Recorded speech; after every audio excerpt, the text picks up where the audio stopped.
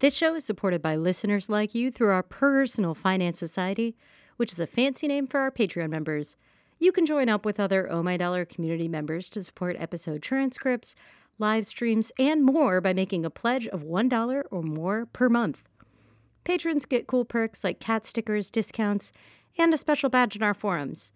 Thank you to our newest patrons that joined this week, Hank, Clayton, and Amanda. To learn more, you can visit ohmydollar.com/support. Welcome to Oh My Dollar, a personal finance show that usually tries to have a dash of glitter, but right now we're just trying to keep it together. Dealing with money can be scary and stressful. Here we give practical, friendly advice about money that helps you tackle the financial overwhelm.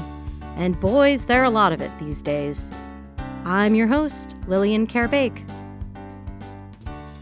Well, it's been approximately 5 days since the last Oh My Dollar episode, which means the way that things have been going in 2020 feels like a year.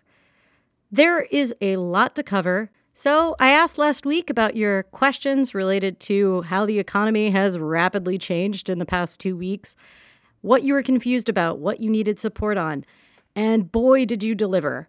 My inbox is completely overflowing with questions, and I'm trying to make sure that everybody can get the information that they need and that I can explain it in accurate and friendly and easy to understand ways, because there is a lot of things changing very quickly.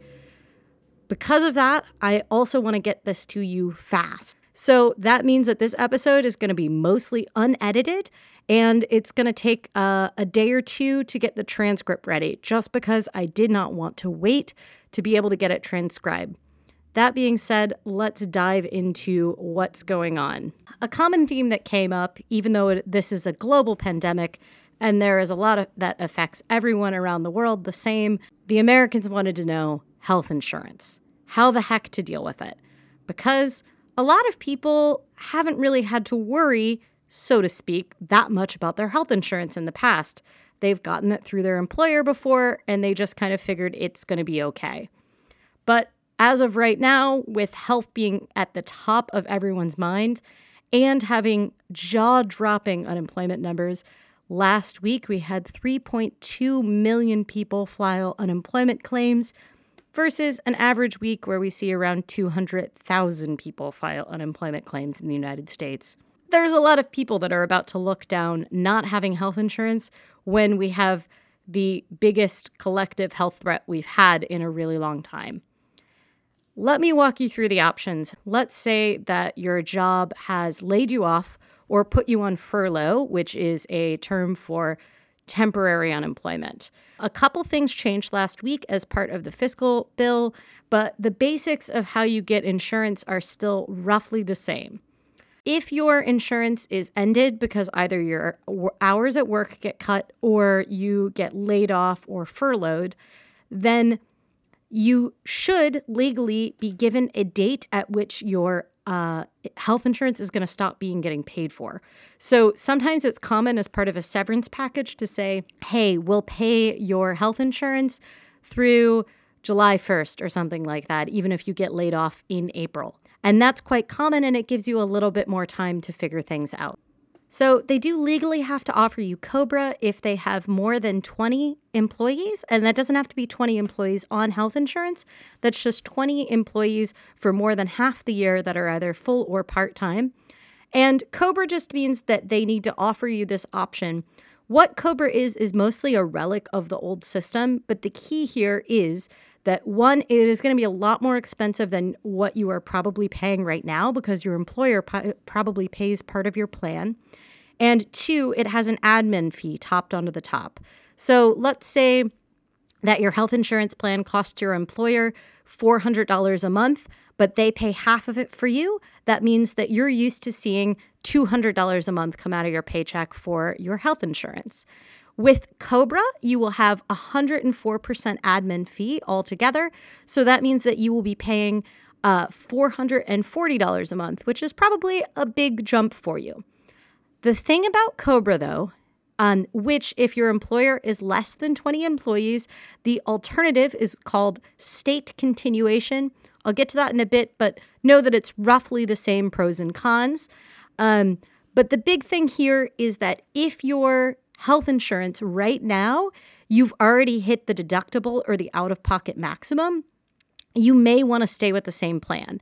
And that's because you might not want to deal with the ups and downs of changing plan. And if you're only temporarily furloughed or laid off, you don't want to get on, say, Medicaid or state health insurance plan and then get back on your employer plan once you come back to work and have to hit that deductible again.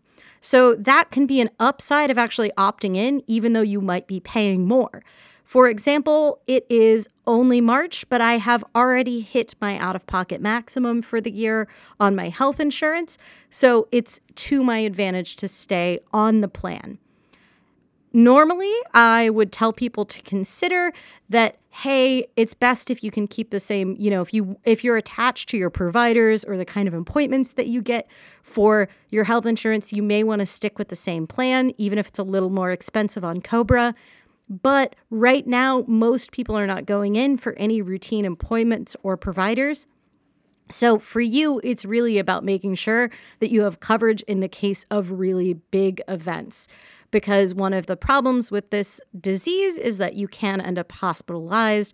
And because we live in America, hospitalization is very expensive. So that's one of the things to understand. There is one advantage to Cobra as well.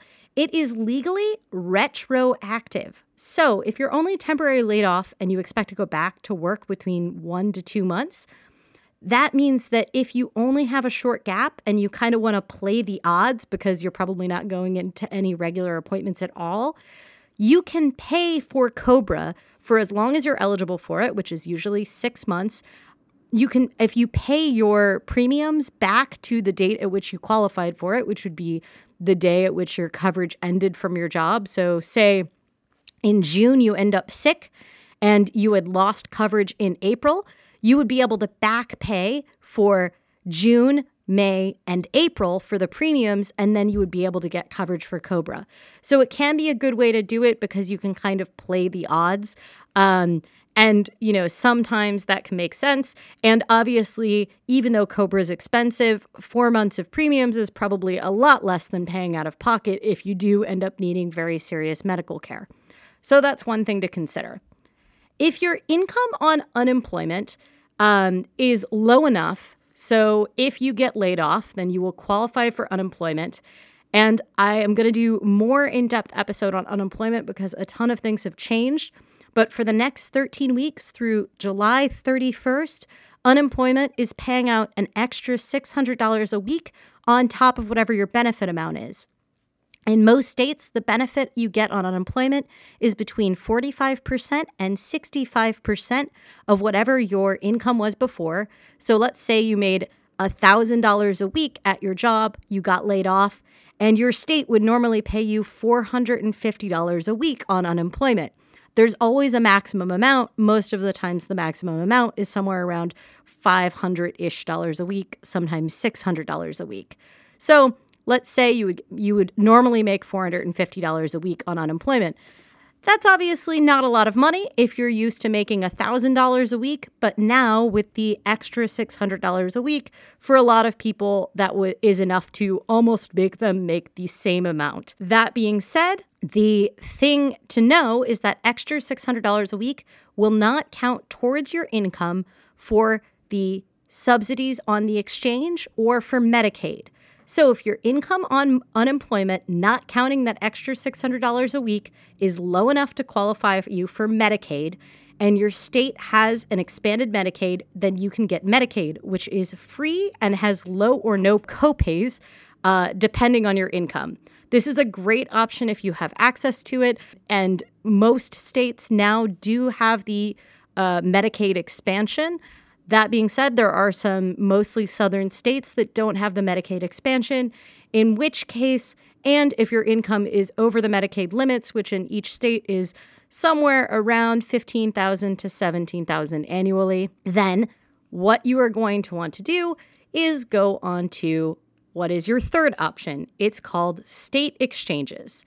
And the most common option here is go onto the state exchanges, which you can find by going to healthcare.gov and selecting your state from a drop-down menu, and then you can find a plan that you can afford with a subsidy. Please plug in your new unemployment income as your income for the subsidy. You will then be enrolled on the first of the month following your application, which usually means you don't have a gap in coverage because usually your coverage from your employer will run through the end of the month. So let's say you get laid off on April 11th. Usually, not always, but usually your health insurance will run until the very end of the month. So that means you'll have coverage until April 30th. And then if you apply sometime in April for your insurance on healthcare.gov, that means your new plan will start on May 1st. The great thing about this is that you will be able to pick a plan and you will know how much the subsidy is going to be. And you'll probably get a pretty large subsidy because that extra $600 doesn't count for your income in this case. So right now, I'd recommend a lower deductible plan, which is they're called silver or gold, simply because the chance of requiring medical is higher for everyone right now. So even if you have relatively low needs, paying an extra $100 or $200 a month for a couple months is a lot better than owing an $8,000 deductible on a high-level plan if you are hospitalized. That being said, not everybody can rock that higher silver or gold level plan, but that is a thing to know. If you are going to lose health insurance coverage, first thing to know is find out about COBRA, or what is called state continuation. State continuation is for employers that are smaller than 20, and legally they need to offer that you can pay the full amount of the premium. You do have to write your employer a check, but they have to offer you the option for up to a year to stay on the plan. So COBRA or state continuation, that's your first option. That will keep you on the same plan, but will be more expensive. Second option is if your income is low enough, then you can qualify for Medicaid as long as your state has it. That can be a nice, simple, easy option. And in most states that have the expansion, it's actually pretty good insurance. Third option would be probably the most common one, which would be to go onto the state exchanges.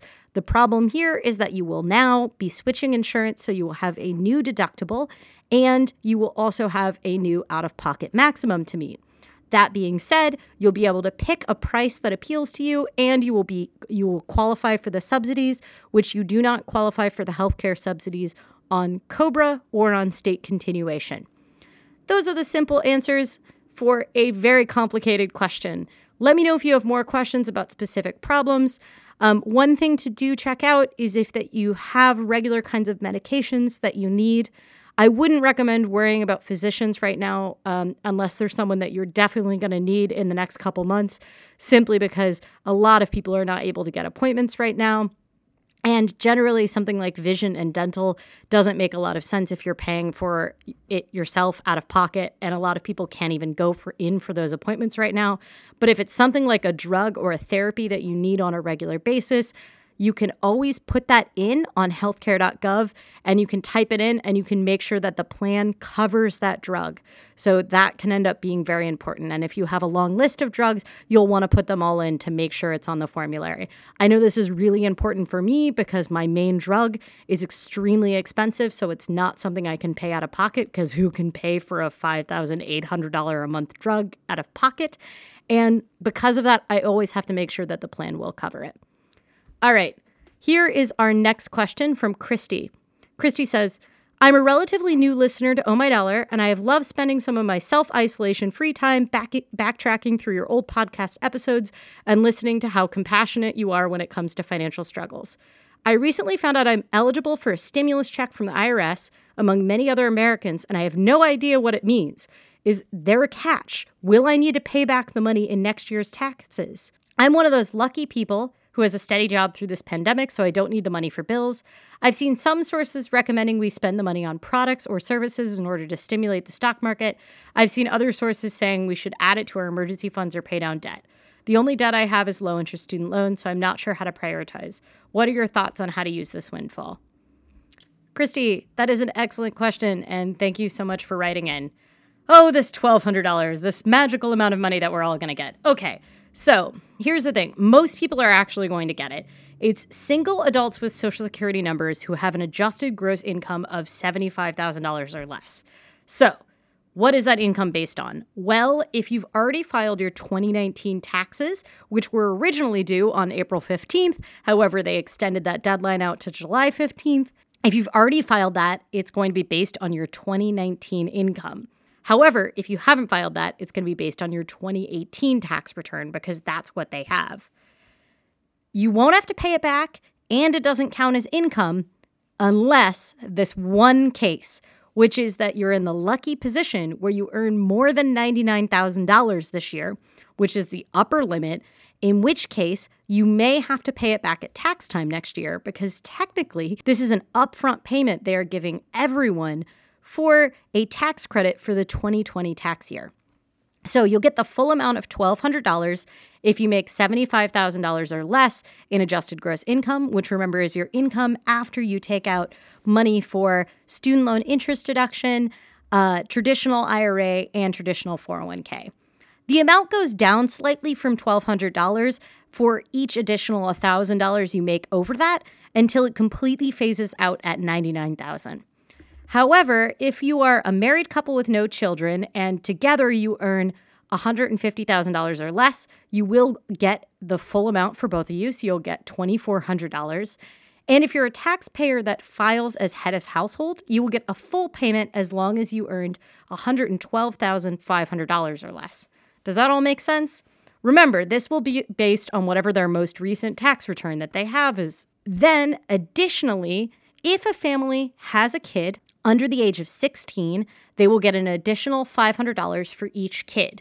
That's pretty much the basics. A family with 2 children will no longer be eligible for any payments as if their income surpasses $218,000, at which case I think you're probably not that worried about the $500, but maybe you are. I don't know. There are a couple exceptions. You cannot get a payment if someone claims you as a dependent, even if you're an adult. In any given family, and in most instances, everyone must have a valid Social Security number in order to be eligible. But there is an exception for members of the military where that is not necessarily true. Here's the thing. If you are in the situation where you earned more in 2019 than in 2018 and you haven't filed yet, then you might want to file for 2019, even if it's just a tax return you will amend later. Because if you made too much in 2018 and you wouldn't qualify, but you made a little enough in 2019 that you would qualify, you would get that $1,200. The IRS's current guidance is that all of this money is coming to us via ACH, and it's whatever their most recent ACH number that they have is on file. So ACH is electronic bank transfer. That's how they try to get most people their tax returns. So if they have any of that information on file from you, whatever they have for your 2019 or 2018 taxes, they're apparently just going to magic it all into our bank accounts in the next 2.5 weeks. I don't know. Sounds like fake news to me, but sure, that sounds great. And if they don't have bank account information for you, they're going to cut you a check. I'm not really very ambitious about how quickly the IRS is going to get those checks out. So currently the idea is if you go on and just file something like an amended tax return, even if you don't change the information, and update with ACH information. Or another thing that I've seen someone I know try is that they updated the quote unquote split payment form, which is on the IRS website. And they did it so that they split it so it went between 2 different checking accounts. And that allowed them to update their ACH information with the IRS. Of course, there's no just form on the IRS website to update your ACH information because that would be too easy. So what happens if you haven't filed a tax return in 2018 or 2019? Will you get a payment? It could. You do need to file some sort of return. Once again, remembering not filing is technically a criminal act to not file if you are required to. If you are worried that you owe the IRS money and you don't want it to be garnished or you don't want them to know about, they are saying the only thing that this $1,200 could be garnished for is people that are behind on child support. If you are getting tax refunds currently garnished for student loans, repaying IRS debt, any of those things, this is not eligible to that. Also, they're actually suspending student loan payments now for the next 6 months, We will get into that in another episode because there is way too much about that. If you are someone unemployed, you will still get the stimulus payment. You're still going to get it if you're a veteran. And if you are a U.S. citizen living abroad, you will also get it as long as you meet the income requirements and have a Social Security number. So if you are someone living abroad who has been putting off filing your U.S. tax return, go ahead and do it. If you are low income, they're also recommending that people file now because most low income people actually do get refunds back. And that's more money into this world that we live in now, this scary, scary, uncertain world that we live in now. So a lot of people can get that direct amount. So that's the basics on the $1,200. A lot of people ask me what they should do with it if they are in the lucky position of not needing it. So I'm also in that situation. I have relatively stable income. I am not one of the 3.2 million people that had to file for unemployment. And my general recommendations are, first, shore up your cash reserves. I always recommend in these uncertain times, act like your job isn't stable. Unless you're in healthcare, just make the assumption that there's a possibility things can change overnight. And so usually the best thing to do is to make sure you have enough cash reserves. I'm in that fortunate situation where I actually think while saving would be the advice I'd give to a lot of other people, I know I have enough savings. And so what I want to do is use that $1,200 to support other people. I think for some people, it could be things as simple as direct payments or assistance to friends that you know are hurting, like buying grocery delivery for someone else or giving cash to a friend that needs it to pay rent. There's also a lot of different cities have set up mutual aid societies, and some of those are even things like tip jars for service workers, where service workers that have either lost their job or are dealing with very significant loss of income can post their Venmo or Cash App, and you can give directly to people. If you don't want to do that, which I totally understand, consider charitable organizations that are particularly focusing on people that aren't going to be helped by the stimulus bill. So undocumented workers, people that aren't going to qualify for unemployment even with this expansion. Locally here in Portland, there's something called VAWS Workers' Rights Group, and it is a group led by migrant farm workers and undocumented workers, and they are specifically right now dealing with a huge amount of need within that community, or a community that serves either like the food bank or a community that serves people that are houseless, because those are extremely vulnerable populations right now.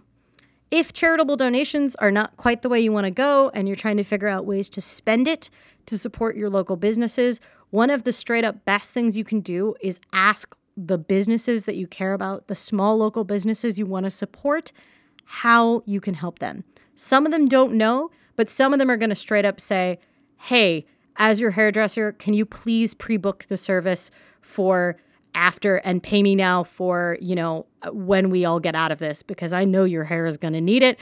And that's going to help me pay rent for the next couple of months on my chair while I can't work. Or, the donut shop in my neighborhood, I still really want to be there buying a gift certificate because I know I'm going to eat those donuts as long as they're still around once the gathering restrictions are lifted. So that can be a really great way to do it. I personally think I'm going to try to divide mine half and half, and I'm going to spend half buying gift certificates and services and supporting local businesses, probably some directly to like small artists.